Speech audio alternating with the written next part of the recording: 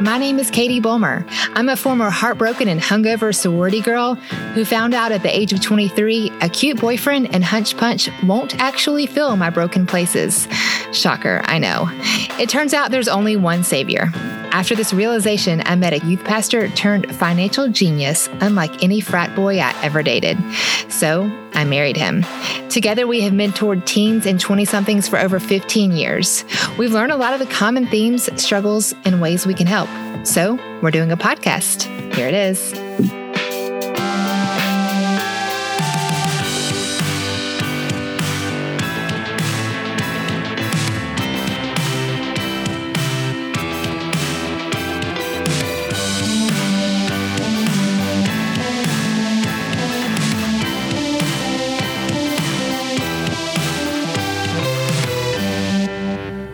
Hey, and welcome to the first ever episode of the Truth for Your 20s podcast. My name is Katie Bulmer. I'm a wife and a mom of 2 daughters. I was a marketing major and worked in different forms of advertising my whole grown-up life. I've moved around a decent amount, but I've spent most of my life in different parts of the beautiful state of Georgia. Why am I starting a podcast? Because everything I do, whether it's writing or traveling to speak to different schools around the nation, all started with coffee dates with a younger me. And this platform is designed to do just that, to have coffee dates with you and record it for a few of our friends to listen in. My goal is to be a mentor to young women and also interview people who are experts in dating, friendships, money, and all the things I wish I knew when I was your age. I'm so passionate about your age group for a lot of reasons. But to give you a little background, when my husband and I first got married, he was a youth pastor, and I served as a high school small group leader, then transitioned to college ministry. While I love that time speaking to young friends who grew up in church, I felt this pull on my heart to speak to younger girls who were more like me. The girls that didn't have the books of the Bible memorized, the girls who made some questionable spring break decisions. Can I get an amen? And the girl who had all the heartbreak and hangovers they could stand and found themselves searching for more. I found my true calling in life during a good old-fashioned breakdown in my walk-in closet. Who else has been there? But if ever I've heard the voice of God, he said during this moment, go share your testimony with sorority women. I'll share more on that story in a moment, but to boil it down, I've spent over 15 years mentoring, advising, and being a big sis to younger women, and recently, specifically, sorority women. You guys are my heartbeat. I speak your language of boys, Bacardi, and just wanting more. Helping you figure out life is what I know I am on earth to do. My original plan with this first episode was to simply record me sharing my testimony. But I recently had an interview on the Third Space podcast where I dive into the whole why behind what I'm doing better than I could explain on my own. So we're going to cut to that recording in a minute. But to give you a frame of reference before we cut to that, I want to paint a picture of who I was when I was your age. I went to college at Georgia Southern University, go Eagles, which is a big school in a small town. I moved away with my best friend from high school with no plan, no declared major, and no idea what a sorority even was. Being part of a sorority wasn't even on my radar. My mom was a Zeta at Valdosta State University, but she didn't really talk about it much. Or if she did, I wasn't listening. My freshman year, moving 4 hours south of my home in Atlanta, Georgia, I was in a whole new world. But somehow I managed to become friends with a group of guys in Kappa Sigma. Now, at that time, they had something called Little Sisters. I guess I somehow made a good impression on this group of guys because next thing I know, there was a group of dudes at my apartment door dressed in suits with flowers and balloons and singing something about asking me to be their little sister. This was my first taste of Greek life. I went to all the little sister parties, which, by the way, don't consist of Bible studies in checkers, if you know what I mean. Which is probably why they don't have little sisters anymore. But being part of this larger organization was my very first time in my 18-year-old life to belong to something bigger than myself. And I was just captivated by it all. So how you put your Greek letters on the back of your car? Well, in the time of Little Sisters, we would put our Greek letters of the sorority, and then underneath that, the Greek letters of the fraternity that we were a little sister of. But for me, because I became a little sister before a sorority was even on my radar, I rode around in my cute little red 2-door Honda Civic with the letters Kappa Sig on the back. I'm sure that the fraternity guys were thrilled about this. Being a Kappa Sig little sister, I met a lot of sorority girls. I remember sitting on the front porch of the Kappa Sig house, staring across the street at this white, beautiful plantation mansion that was the 80 Pi house. I remember asking the girl beside me what those letters even meant and why that house was so stinking beautiful. Unbeknownst to me, I was being considered for a snap bid into 80 Pi. So a couple of weeks later, another knock at the door with girls dressed in sorority letters and balloons and flowers singing another song, inviting me to be a part of 80 Pi. My college career was beginning with a pattern of strangers in balloons knocking on my door. Actually, I said no to the sorority offer at first. All I saw was dollar signs and a commitment. I wasn't really interested. It was just all foreign to me, and I didn't really want to be a part. But a long talk with who later became my big sis convinced me to give sorority life a try. Obviously, now I am so thankful. I now see God had a plan even back then to use Greek life as part of my story, to later speak to a younger generation. But it wasn't without a few twists, turns, failed plans, and broken hearts that led me to where I am today. I'm going to dive into this a lot more in the episode on the Third Space podcast. So without further ado, here it is, my interview with Bob Faby. Well, I'm happy for everybody to join us today. Today, I have with me the one and only Katie Bulmer. She does yoga, but she's passionate about walking alongside college-aged young ladies and helping them with their relationships with Christ, their relationships with themselves, and all things being 20-something. And what's exciting is that she has an up-and-coming podcast. July 1st, I believe, is the launch date. And it's called, what's it called, Katie? Truth for Your 20s. Truth for Your 20s. So welcome to the Third Space, Katie. Thank you for having me. This is awesome. I'm excited. I'm super happy to have you. Katie's coming to us all the way from Chattanooga, Tennessee. Is that correct? That's right. And did I say it correctly? You did, across the U.S. Across the U.S., so Arizona to Chattanooga. I like saying it, and I always think of the choo-choo and where the FCS playoffs used to have their national championship. That's right. Yeah, because the University of Montana would play your school, Georgia Southern University, 6-time national champion Georgia Southern Eagles, and their dreaded triple option. Yes, and I am a Georgia Southern Eagle alumni. True blue. True blue. What'd you study at Georgia Southern? Marketing. I was a marketing major. Look at you. So now you have a brand of your own, and you studied marketing, and you're Insta famous and all of those kinds of things. How did you get into this, Katie? What happened? Well, I appreciate the Insta famous thing. I don't feel very famous. At least I am to one person.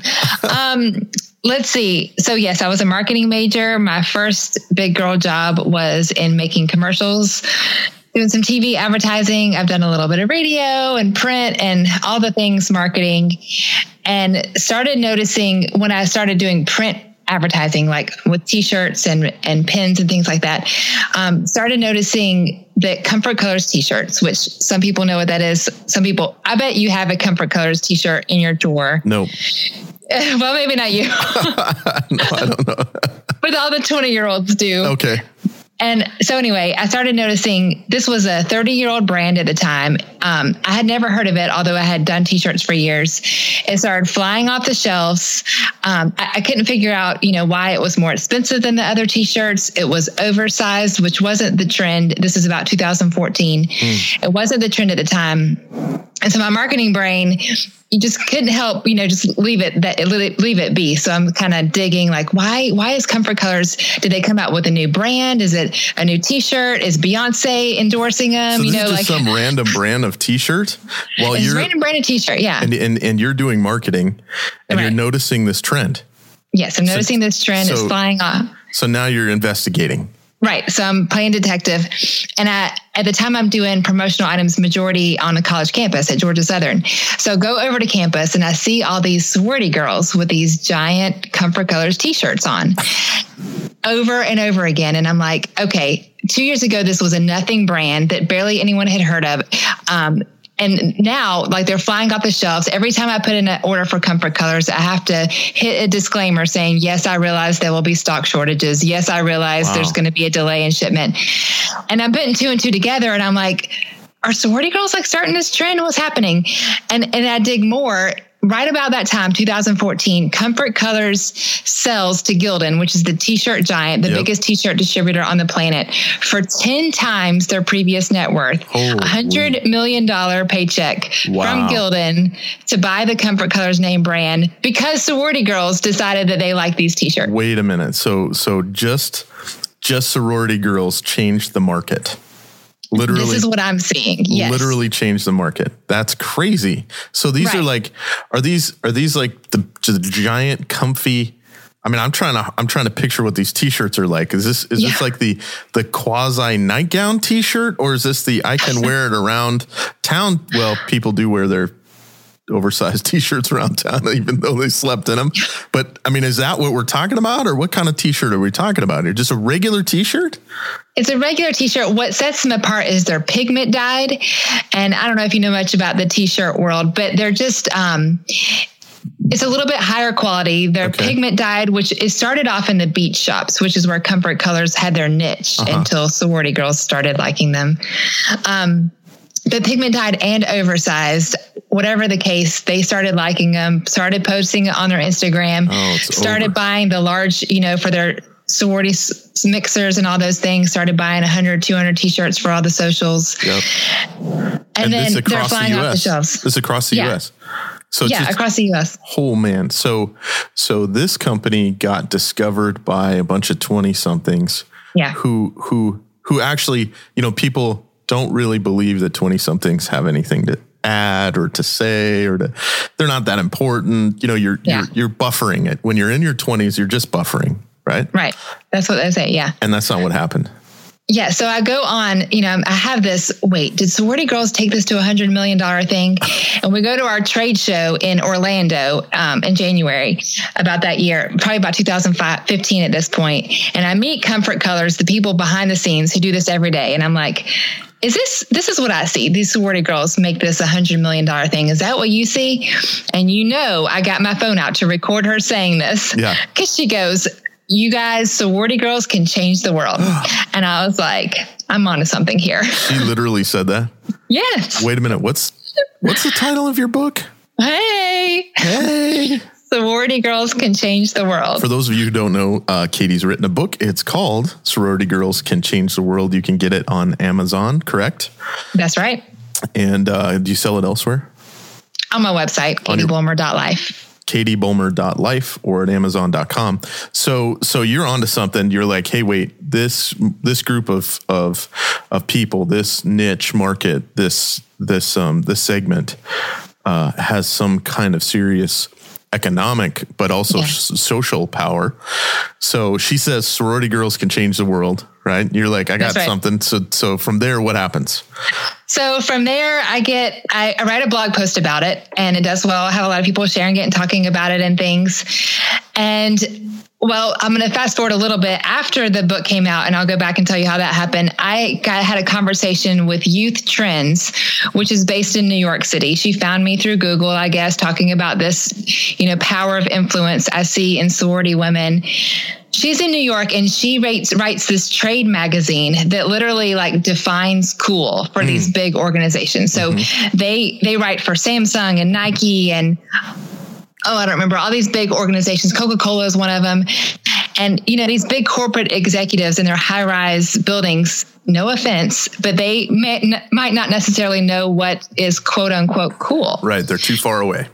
Yeah. So they rely on trade magazines such as Youth Trends to define what is cool. So this woman in New York gives me a call and is like, we're interested in what you say about sorority women because here in New York, we are seeing the same thing. And she actually said sorority women in the South. So that's funny. Every time I go to a school, like I went to Eastern Kentucky not too long ago, and I'm like, I'm pretty sure she said Eastern Kentucky specifically are the ones that set the trend.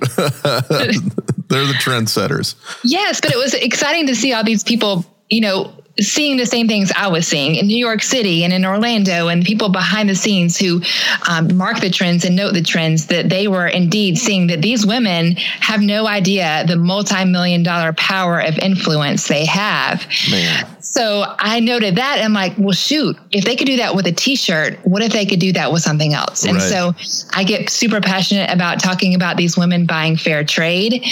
If their dollars can change a t-shirt industry, why not take a bracelet made by an artisan in a third world country and change that life, change that economic model for that city? Yeah.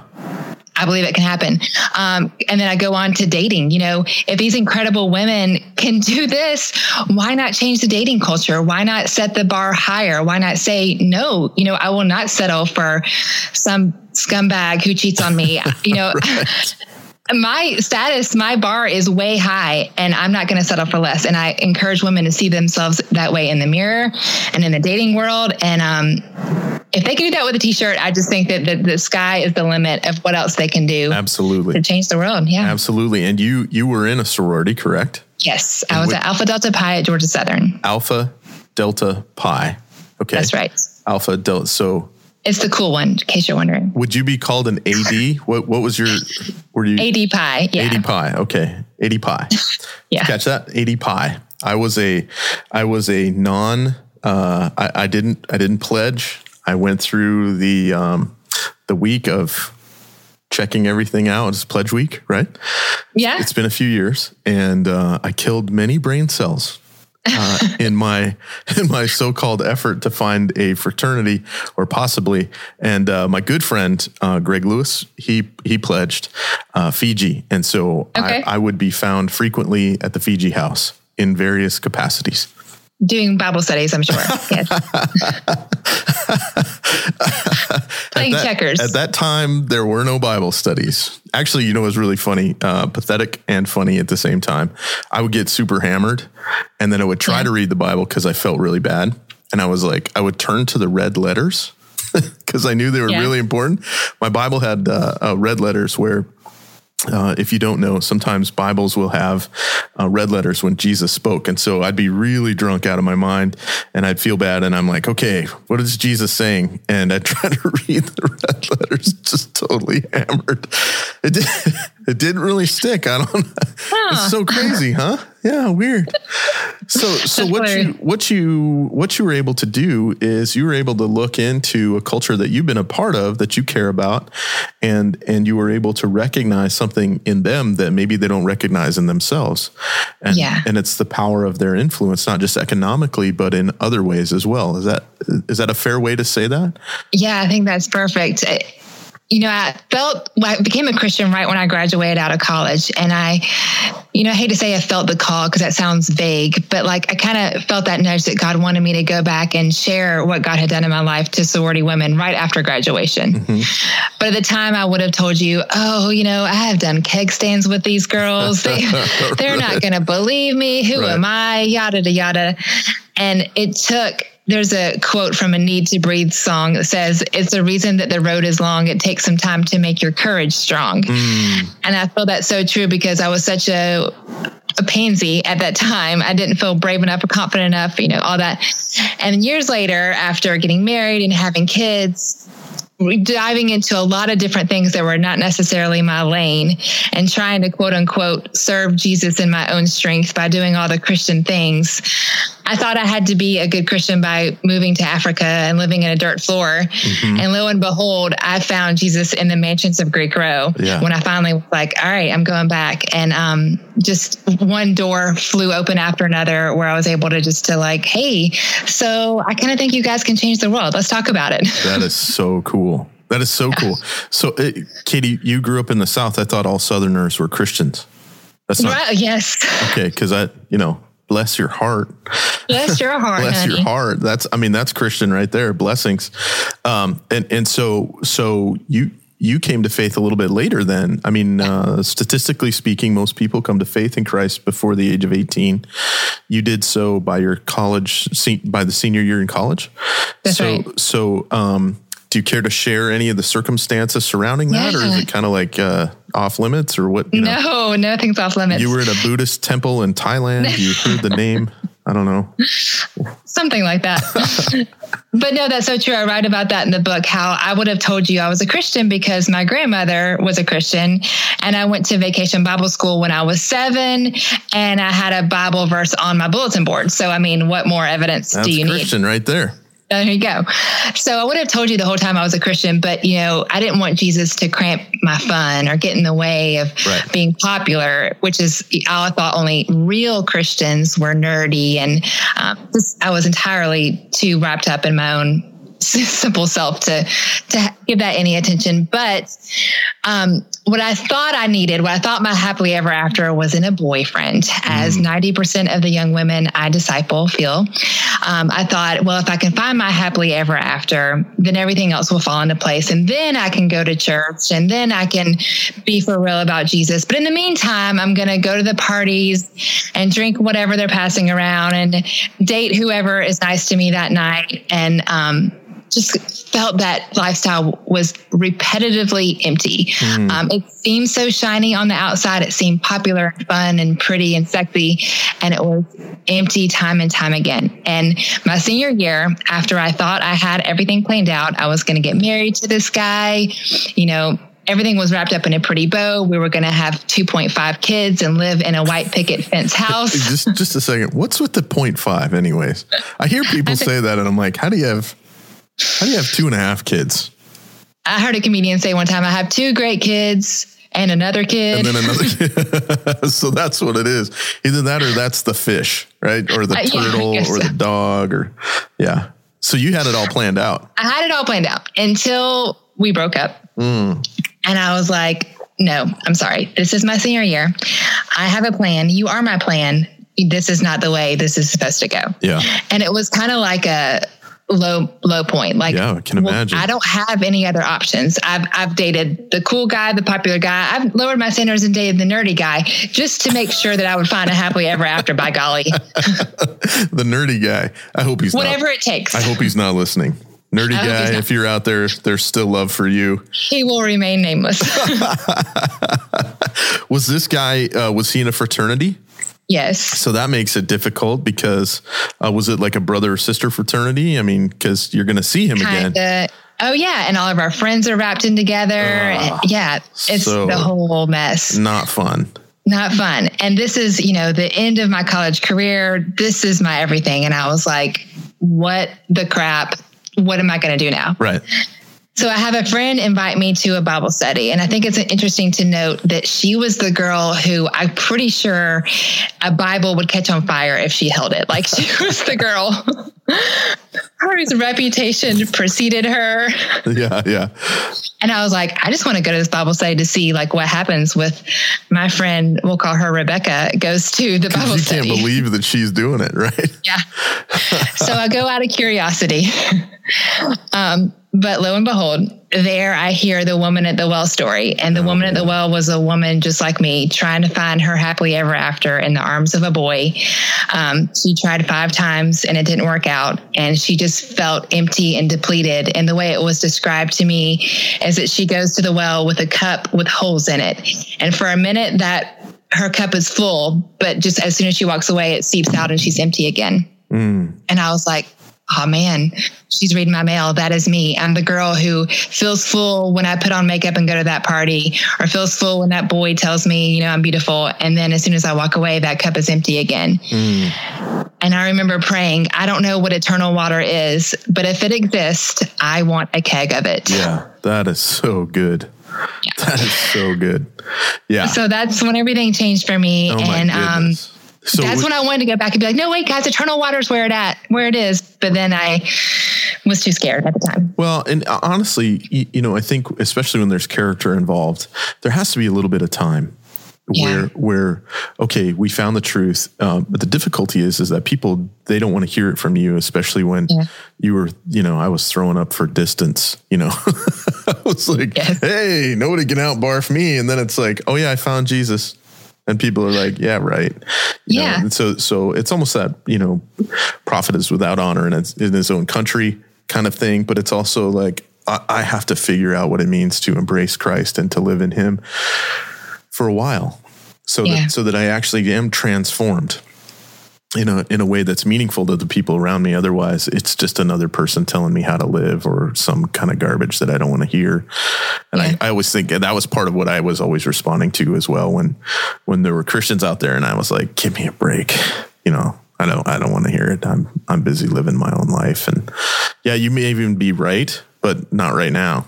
I don't necessarily want to hear that. Yeah. So was this Bible study with an organization or what was it? Who was hosting it? Yeah, it was with Cru. Uh-huh. Cru does some really good stuff on campus. So I'm always been a big supporter of them. I love what they do. Yeah. And Cru, back in the day was called Campus Crusade for Christ. And actually that's where I came to faith. Nice. I gave my life to Christ at a Christmas conference, which is a whole nother story that I should probably record at some point about my own faith journey. But so how soon was this I'm trying to think, is this the beginning of your senior year? This is the end of your senior year? This is the end of my senior year. I'm walking out of college. Wow. Yeah, I just became a Christian. And looking back, I wish I would have had just that fire for Christ as a college student. Yeah. And that's another reason I'm so passionate about these girls. Look at all that you guys can do if you have the belief and the passion and the just the confidence in yourself. Right. Wouldn't that be amazing?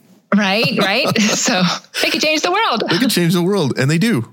Yeah. So, help us get from, okay. So, clean slate in terms of your own expectations about what life is going to look like senior year. Bam. Yeah. Is it okay if you share us when you graduated from college? Sure. 2002. 2002. So you're done with college and you're like, okay, find a marketing job. Is that what happens? Okay. Yeah. So I got my big girl job in advertising. And then it wasn't too long after that. Yeah. This was in Statesboro, Georgia. Statesboro, for those of you who don't know, is the home of Washington Grizzlies Stadium South. So you stayed Southern Eagles. You stayed in town. Yes. Where did you grow up there? Is that your hometown?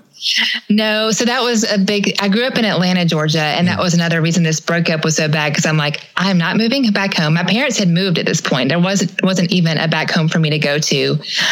There was no plan B. This guy and I were the plan A and there was no plan B. So I got a job in the city. I actually had an internship and it was funny. I was selling, Georgia Southern Yellow Pages, which was a thing that existed, to the local cable station. And the guy gave me a job on the spot. He's like, you're good at doing this. Do you want to sell advertising when you're done with his internship? And I'm like, I don't have a plan B. So yes. That sounds great. That's now plan A. That is now plan A. So it was cool. I got to put my friends in commercials and that was fun. We got to, pretend like I was big stuff on a TV screen, so that was fun. And then shortly after that, I met my husband, which was a big deal because he was a Christian and like any other fraternity guy, especially I'd ever dated, had extreme levels of integrity, which I didn't know existed. Mm-hmm. He did things like protect his eyes and like just extreme levels of integrity and dated me with such honor and such respect. And I'm like, who is this guy? And what does he have brothers? Right. For all my friends. Where did you meet? At church. Gotcha. And where were you going to church?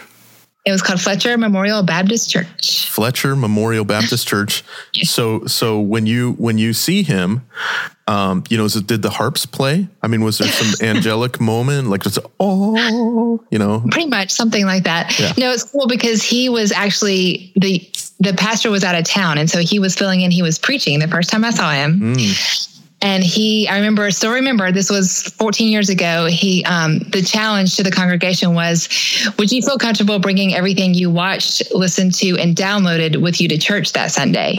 And it was like mind blowing for my 22-year-old self. Cause I'm like, wait, your Sunday morning self and your Friday night self, like those are the same person. Yeah. I thought you just put on a white dress and pretended like your life was perfect. Right. And this guy like lived it and believed it. And who is he? And so I had a friend, her name was Katie as well, invite me to like go hang out at the college group. And I just started following him around like a puppy. Did he know? I mean, was he aware? He's like, wait, I'm being stalked. Well, it's funny because there was another guy, unrelated, who apparently liked me and another girl that liked him.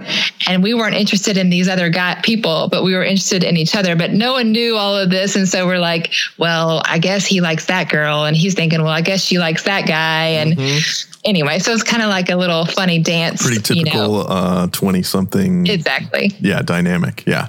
Yeah. Yeah. So how long did you guys date? Yeah. We dated... oh goodness. We were friends for a while. So between dating, friends, and all that kind of stuff before engagement was about a year. Okay. Yeah. And then you get engaged, and did you have a long engagement? No, about 6 months. 6 months. Get her done. Get it done. To be fair, our engagement was 4. Nice. Yeah. Why wait? Well, what can I say? I mean, she was just eager to marry me. I can't, what am I? Maybe not. She can wait. She's like, I got to get this guy. So you kind of recognize there's a new plan or maybe a different way forward that isn't all yellow brick road and kind of planned out and stuff, but it's kind of a new way. And so you start doing that. You recognize what it means to be honored in a relationship, and you have kind of this nagging voice that's telling you that maybe speaking to some sorority girls might not be a bad idea. Yeah. Yeah. And so what was the tipping point for you when, like, do you remember the first time you spoke? I mean, for those of you who are listening, Katie speaks a lot.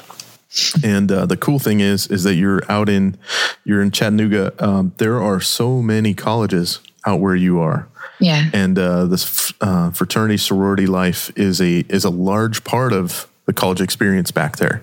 It is a little different in the West, but you're speaking all the time. So what was the first one like? I mean, what did you say and where did you go? How did it happen? Yeah. So I heard a quote at one point. I was kind of dealing with a holy hunger, for lack of a better word. We had babies at this point. My husband was a youth pastor. So we're deep in, high school ministry and helping out with college ministry.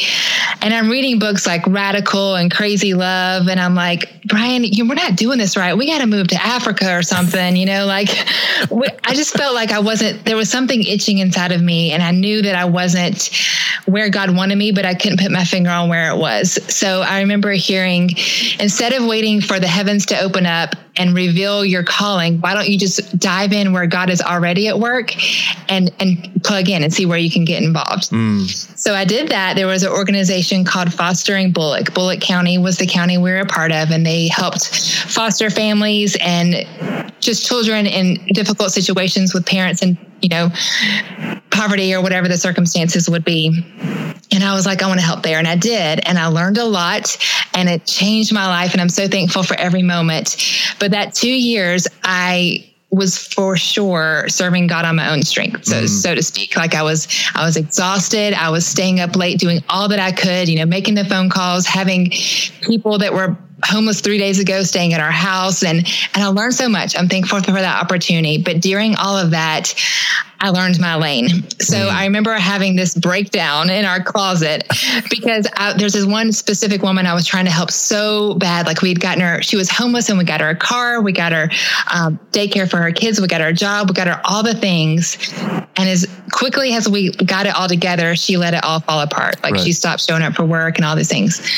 So I'm having this breakdown in my closet, like, God, what the heck? Are you falling asleep up there? Look, pay attention. Do you see how hard I'm working? And if ever I have heard the voice of God, he was like, when did I ever ask you to do any of that? Sorority women, go share your testimony with sorority women. And I was like, I remember that you mentioned something about that. Wait a minute. That was a while ago. Oh yeah. I was hoping you forgot, like Jonah. Because it wasn't something I would have signed up for. At this point, I'm young 30s. Sorority women are 20 and beautiful and intimidating. Who am I? Where do I even start? During this whole time, though, I had gotten my yoga license. And I go to the same church, and this young girl who's in a sorority says, "Hey, aren't you a yoga teacher? Would you mind coming to our sorority to do a yoga class for our sisters?" By the way, I'm an AD Pi, which is what I'm an alumni from. And I'm like, coincidence. Shocking. Yes, I can. I'll be there tomorrow. That's great. Or whatever it was. So I showed up, we did a yoga class, and who happens to be there, but the president, who's really good at yoga, starts to like my class and starts to come to the class I have regularly at the gym. And so I get to know her better, and I'm like, hey, so I kind of have this idea that sorority women, have this really cool power of influence because of my background in marketing. I'd like to just kind of share that with your chapter sometime. I'm thinking a group of like 20, She's like, sure, we don't have anything going on this Sunday at chapter meeting. You can have the floor about 10 or 15 minutes at the end of our chapter meeting, speak to all 225 of us. I'm like, Wow. That was my first speaking opportunity. Obviously, it was, unpaid. I had no idea what I was doing. Right. I just was sharing my heart like, hey, guys. And I had some girls come up to me afterwards say that I should be a motivational speaker. And they were like hugging me and stuff. Oh, that is so cool. Yeah, total confirmation. Yes, it was such a confirmation, even though I had no idea what I was doing. Right. I had girls asked me for coffee dates afterwards. And that's where kind of the whole heart to just serve these women in any capacity that I have, but just like having one-on-one coffee dates, having small group coffee dates. And from there, I started speaking more. I had some opportunities to go to conferences, to a few local colleges. And then we moved up to Chattanooga. That definitely opened up the floodgates because, like you said, I'm geographically a lot closer to a lot of schools. Sure. And yeah, I was just looking recently, it's been 24 different colleges now, over almost 5,000 different girls I've had the opportunity to speak to. Wow. So it's just bananas. I know. That is crazy. Super cool. That's super cool. Or you could have a meltdown in a closet. Yeah. One way or the other. That's how it starts. Well, I found too, there's a book, When Helping Hurts, and specifically it's about stuff in the third world country. But I found that when you're trying to do things for people, it's not always, the way that we think we're helping isn't the way that they need help or have asked for help, or they may not have even asked for help. So we do all this stuff and we think, hey, isn't it great? And it's like, not really, and we have a saying in our relationship. We talk about unsolicited advice. Primarily, I say that to my bride. A little shout out to Amy. It'll be 24 years this August.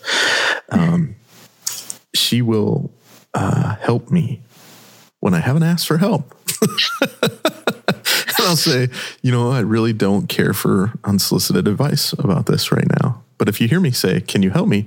Then I'd love to hear what you have to say. And unfortunately, I think churches, Christians, we're great at unsolicited advice.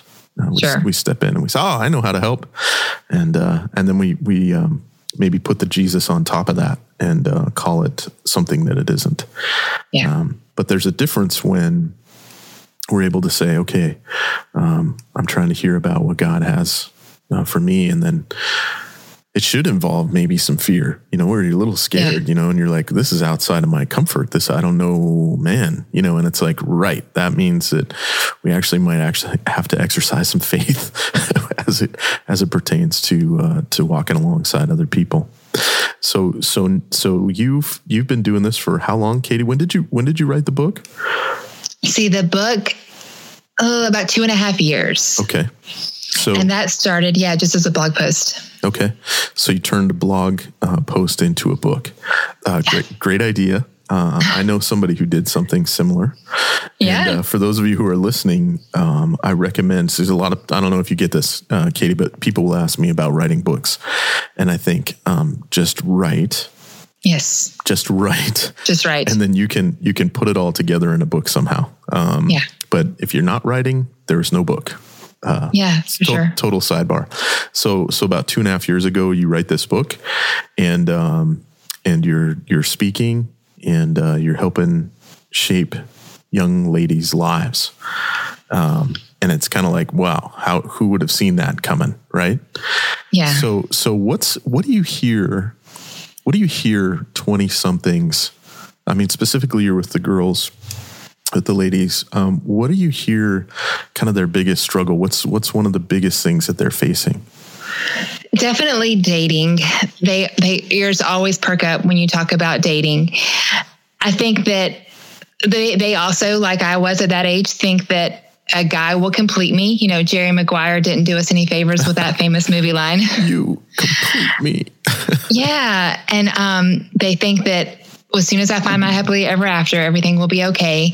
And a knight in shining armor is going to save me from my reckless lifestyle, and everything's going to be okay. And what I think is mind-blowing to the 20-year-olds is who you're becoming today affects who you will become when you're 30 or henceforth and forevermore. So wait a minute. Say that again. Who you're becoming today will also affect who you are as a grown-up, for lack of a better word, your future. Because, they think, well, I'm 18. I'm going to make whatever questionable decisions I want on spring break. I'm going to hook up with who I want to, drink what I want, and go where I want, and drive as recklessly as I want. And, in our cultures, oh yeah, YOLO, no strings attached, it's all good. But what people are finding, and everyone who's lived 25 years or more knows, that those decisions there's no erase button in life. Right. And those decisions do not walk away when you put on a white dress. Those decisions don't walk away when you find the right guy, or when you get a job, or whatever the case may be. And people are living with regret. Gets a bad rap that it's like, oh, I'm going to live with no regrets. Okay, that's cute. And I hope that, you can. It's a nice thing. Yeah, Jesus does for sure wash away all those sins.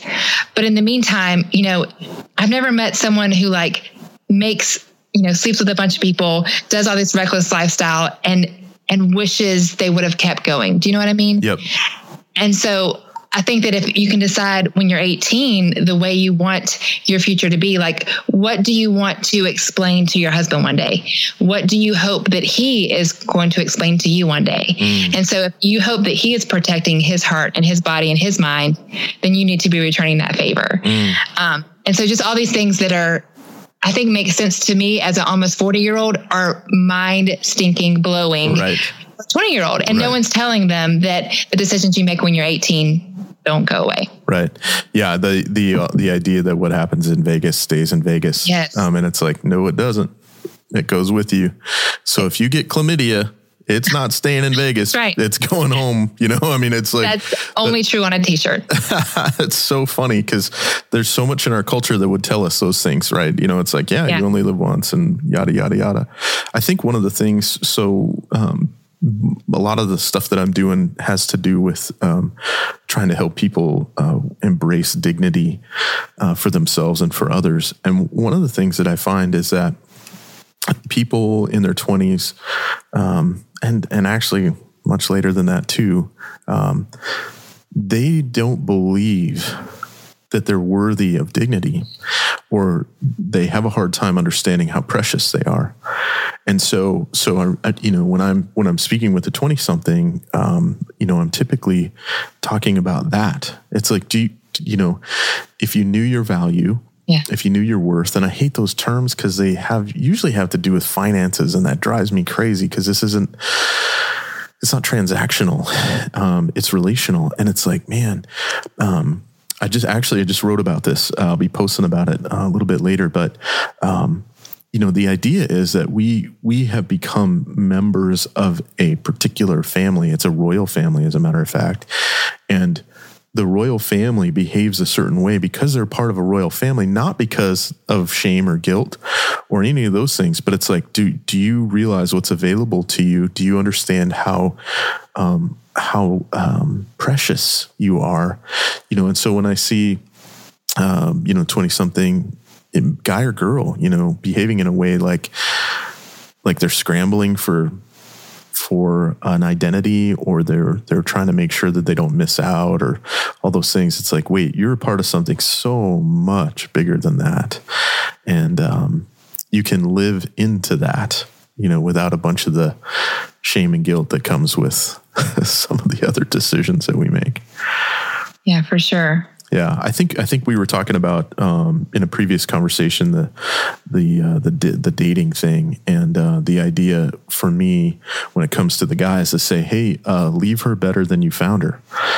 This isn't, when it comes from a male perspective, this isn't get what you can while you can, and then on to the next one. It's like, wait, I actually think your primary job is to help her have a better sense of who she is.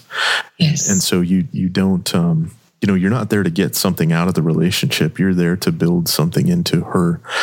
And I wish more guys understood that.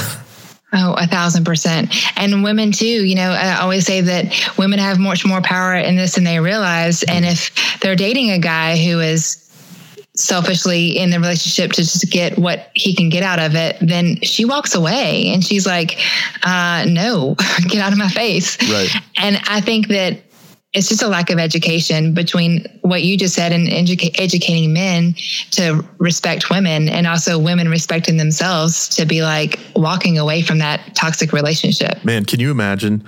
Okay, so sorority women can change the world. Okay. Imagine sorority women saying en masse, like just hundreds of them at a time, I know my worth. I think I stole it from somebody, but know your worth and add tax.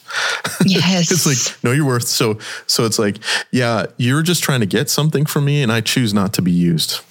Preach. So, that is my dream. Wouldn't that be amazing? That is, if they can take a stinking t-shirt and make it $100 million thing. Yes. In masses, as they do most things, we're going to make a big social and buy 1,000 t-shirts. We're going to buy 2,000 bracelets for all of our members. We're going to walk away from the guys who are not treating our bodies with respect and treating and honoring. Yes. Wouldn't that be amazing? And I think it would be really amazing if somehow, some way, the predatory nature of the relationship between men and women, especially in their 20s, but it carries on. But if the predatory nature changed, and it wasn't just I'm here to get something, but I'm here to actually build into somebody. Man, that would be revolutionary. I mean, completely. Culturally shaping. Period. I mean, we're talking well past the $100 million t-shirt thing, even though that's amazing. But it would be like, whoa, dignity like that would be. It would just be precious and amazing. It would change marriages. It would change futures. It would change, the next generation, because they're not having daddy issues. There's so many things. And as you said, self-worth, if you continually give your body away, then that doesn't help your view of yourself, of your self-worth. Right. And so these women, they realize, no, I am royalty. Why in the world would I date this guy? Then your self-worth, it can be an upward spiral or a downward spiral. Right. And our culture is for sure not helping it go upward. So I think, that's amazing. I think about the Meghan Markle's and Kate Middleton's. You would be shocked to see them behaving in a way that was not befitting their status, and not just socioeconomic, but it's like, wait, you're a royal. So there is this kind of sense of, hey, this is how a royal behaves. That might be a bit oppressive. I mean, poor, what was her name in Aladdin? That poor gal. She was just stuck in the Jasmine, just never going to live her life. This is what it means to be a princess. I want something more. Woe is me. Woe is me. But the idea is that you would not expect them as a princess, as a daughter of the king, on some level. To be out clubbing and hitting everybody and doing all that stuff. And it would be like, wait, do you know what's available to you? Do you know that the piece of that just transforms everything is available to you. Do you know how grace-filled God's disposition is towards you? You can swim in that water all day long, and it actually removes the need for you to try to find value in relationships. I just read Mo Isam's book. It's called Sex, Jesus, and the Conversation the Church Forgot. So good. Oh, good. But she compares that to, are you a Walmart girl or a Dolce & Gabbana girl? I'm not talking about where you shop, like who you are. Right. Because Walmart is a dime a dozen. Anyone can visit. It's, not special. But a Dolce & Gabbana girl is, worth more. And she's high priced. And there's security guards protecting the goods. Right. And not just anyone can walk in and buy a Dolce & Gabbana purse. Mm-hmm. And we just went to New York, and I just saw that firsthand, all the security guards around these high-end, expensive things. And to think that you are that high-end, expensive, valuable, worthy person, right. Not just anyone can walk in. Like, you are so much more valuable. And so I think it's changing that mindset. Like, you are not a Walmart person. You are a human being bought with a price, the blood of Jesus. Like, taking it and elevating it, it just can change everything. Super important. Well, and I think too, Katie, if you're speaking to girls in sororities, arguably you're in a certain kind of socioeconomic strata layer. And if women who are in that socioeconomic strata have trouble believing that, then what about women who aren't? Yeah. I mean, man, they would have the hardest time. So they may not have some of the advantages that other ladies have. And it's like, how do we help them understand their value and their worth? And what does it look like for men to accept their role as somebody who would honor and respect in a way that makes sense to the ladies, not to the men? Yes. That would be revolutionary. I just love the fact that you are talking about those things, that you're in a niche where it's like, this is really, really critical, and you're trying to help young ladies get that kind of thing. That is just, of the highest calling. Thank you. Yeah, so good. And I love the fact that you're killing it. I'm trying. Yeah, I mean, well, you're doing great. And for those of you who don't follow her on Instagram, Katie, what's your Instagram handle? At KatieBulmer.life. It's just Bulmer with a B, KatieBulmer.life. Right. And Katie is, like I said, she's Insta famous, and she's good at Instagram, whereas I go, here's a picture. Katie knows how to work the whole thing. So I encourage you to check her out on Instagram. Katie, what's coming up for you next? What's kind of thing? Like, are you thinking about another book, or you're doing a bunch of speaking, you're doing the book? Do you have a picture of maybe what you're going to do? I know that we're talking about the podcast because you're launching the podcast. Yeah. And it's called, what's it called? Truth for Your 20s. Truth for Your 20s podcast. You're going to have that on all the platforms. Is that correct? Yes. Okay. Yes. And what are you hoping to do through the podcast? And then maybe mention if there's anything. I know launching a podcast is a big deal. If there's something else behind that, maybe you can share that as well. Yeah. So my heart behind it is, like I mentioned, a lot of this stuff started with me just having coffee dates with a 20-year-old. So I'm giving the mic to 20-year-olds, and we're just having honest conversations. I've already recorded several episodes, and we've talked about boys and finding your place in the world and how to know, what's important to you and all those things. And we're just having honest conversations. I told them not to think of me as their mama. And I'm not their best friend either. Someone's called me a cool aunt, and that's my favorite so far. I'm gonna be your cool aunt. That's great.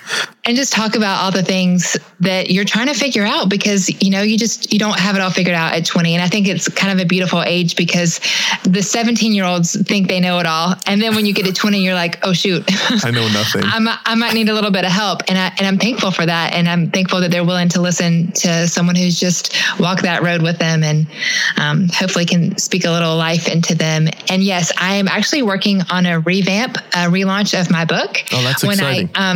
So I encourage people, like you said, just to write. And that's pretty much what I did. I had a blog post turned into a free download on my website, turned into a paperback book paperback copy of my book. And I'm so thankful for that, because that's kind of been the launching point of going into speaking to schools and stuff. But there's a lot more to say. So I'm just kind of adding and revamping that and working with the girl who helped me the first time to edit it and everything. So I'm excited about that. And I have another book in me, but one thing at a time. Right. It's so funny, isn't it? Because you want to share and you want to share, and it's like, excuse me, you got to be focused. It's so hard when you got all that going on. I want to do it all. But I know, right? Enneagram 3. I was just going to say, and you're an Enneagram 3, which means look out, get out of the way. Yeah. So conversations with 20 somethings change once their frontal lobe fully forms, right? Around 25 or so, they start taking things a little more seriously. That's when we tend to, kind of make different decisions, and it's super helpful. But getting from 15 to 25 involves quite a bit of white water. Right. So it's great that you're giving them a voice. You're able to talk to them about some of the things that they're experiencing. And so do you have a time frame for when the book might be launching? Well, July 1st is the launch date for the podcast. I do have a timeline on that. As far as the book, I don't know yet. I'm hopeful. I want to have a lot ready to go in August, which is when a lot of the sorority women go back to school. One other thing I'm working on, which is for sure going to be ready in August, is what does it look like to be a, quote, world changer as a leader in your sorority? Because a lot of times, say the president, for example, is taught how to be president by another 20-year-old peer. And you might have an advisor check a few boxes to make sure she knows what she's doing.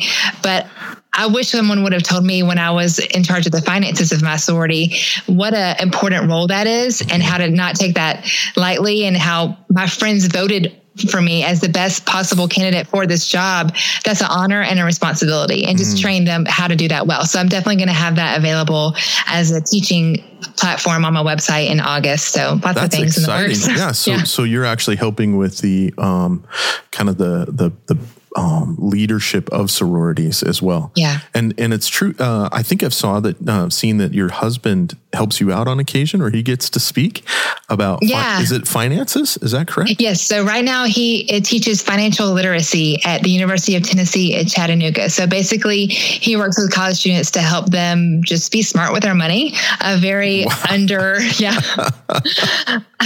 Where was he when I was in college, right? Everyone tells us that. Right. Yeah. I wouldn't have listened. I would not have listened, but I wish he was there. He has some cool kids who come in, and you get everything. You get kids that are kids. I'm at the age where I call college students kids. Right. But people who come in that are selling stuff on Etsy, making $30,000 a year. Unbelievable. And also you get the students who come in having no idea that they have to pay back their student loans. Right. Huge gamut. Oh, wait, this isn't free money? Yeah. Does Dave Ramsey know about what your husband's doing? I don't think he knows personally, but he was trained under the Dave Ramsey organization in Nashville a few years ago. I was going to say, Dave, if you're listening, hey, I'm sure that Dave Ramsey is listening to my Third Space podcast. Dave, if you're listening, you got to check out what's happening at the University of Tennessee, Chattanooga. And we did a yoga class with them. We combined it all. Like we taught them finance and yoga to the Kappa Delta chapter. It was so fun. Does your husband do yoga as well? That's an answer. Yeah. That's a no. So you may be, because you're an instructor, maybe you're a yoga snob, and he actually does do yoga, just not as well as you. Maybe that's what he's a runner. So runners and yoga people usually don't go together. Yeah. So it's funny because I practice Brazilian Jiu-Jitsu. Actually, they have a very close connection with the yoga community for strength and flexibility and that kind of stuff. And so we would do on occasion we would have yoga classes before Jiu-Jitsu class. Nice. And I've stood on my head, but never on purpose. I was forced to stand on my head. It didn't go so well. You can do it. Yeah, I can do it, but on purpose. It's I could probably pull it off at some point. But so, Katie, what kinds of things do you want people to know before we sign off? I mean, you've got a lot going on. You got a book coming out next year. You got a podcast starting July 1st. called Truth for Your 20s. I can't encourage you enough to check that out. If you're listening, put that on your calendar so that you can catch up with that launch date, especially if you know somebody in their 20s, maybe you have kids. I'm going to be encouraging my daughter who's 19 to check this stuff out, and her friends as well. I think, you've got a lot going on. Anything you want to share before we kind of wrap things up?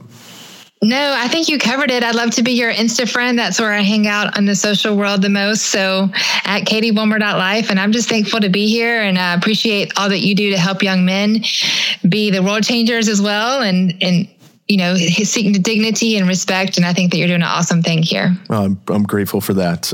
Katie, thanks so much for joining me today. I'm appreciative. Yeah, thank you. Hey, if you love this episode, well, I'd love your feedback.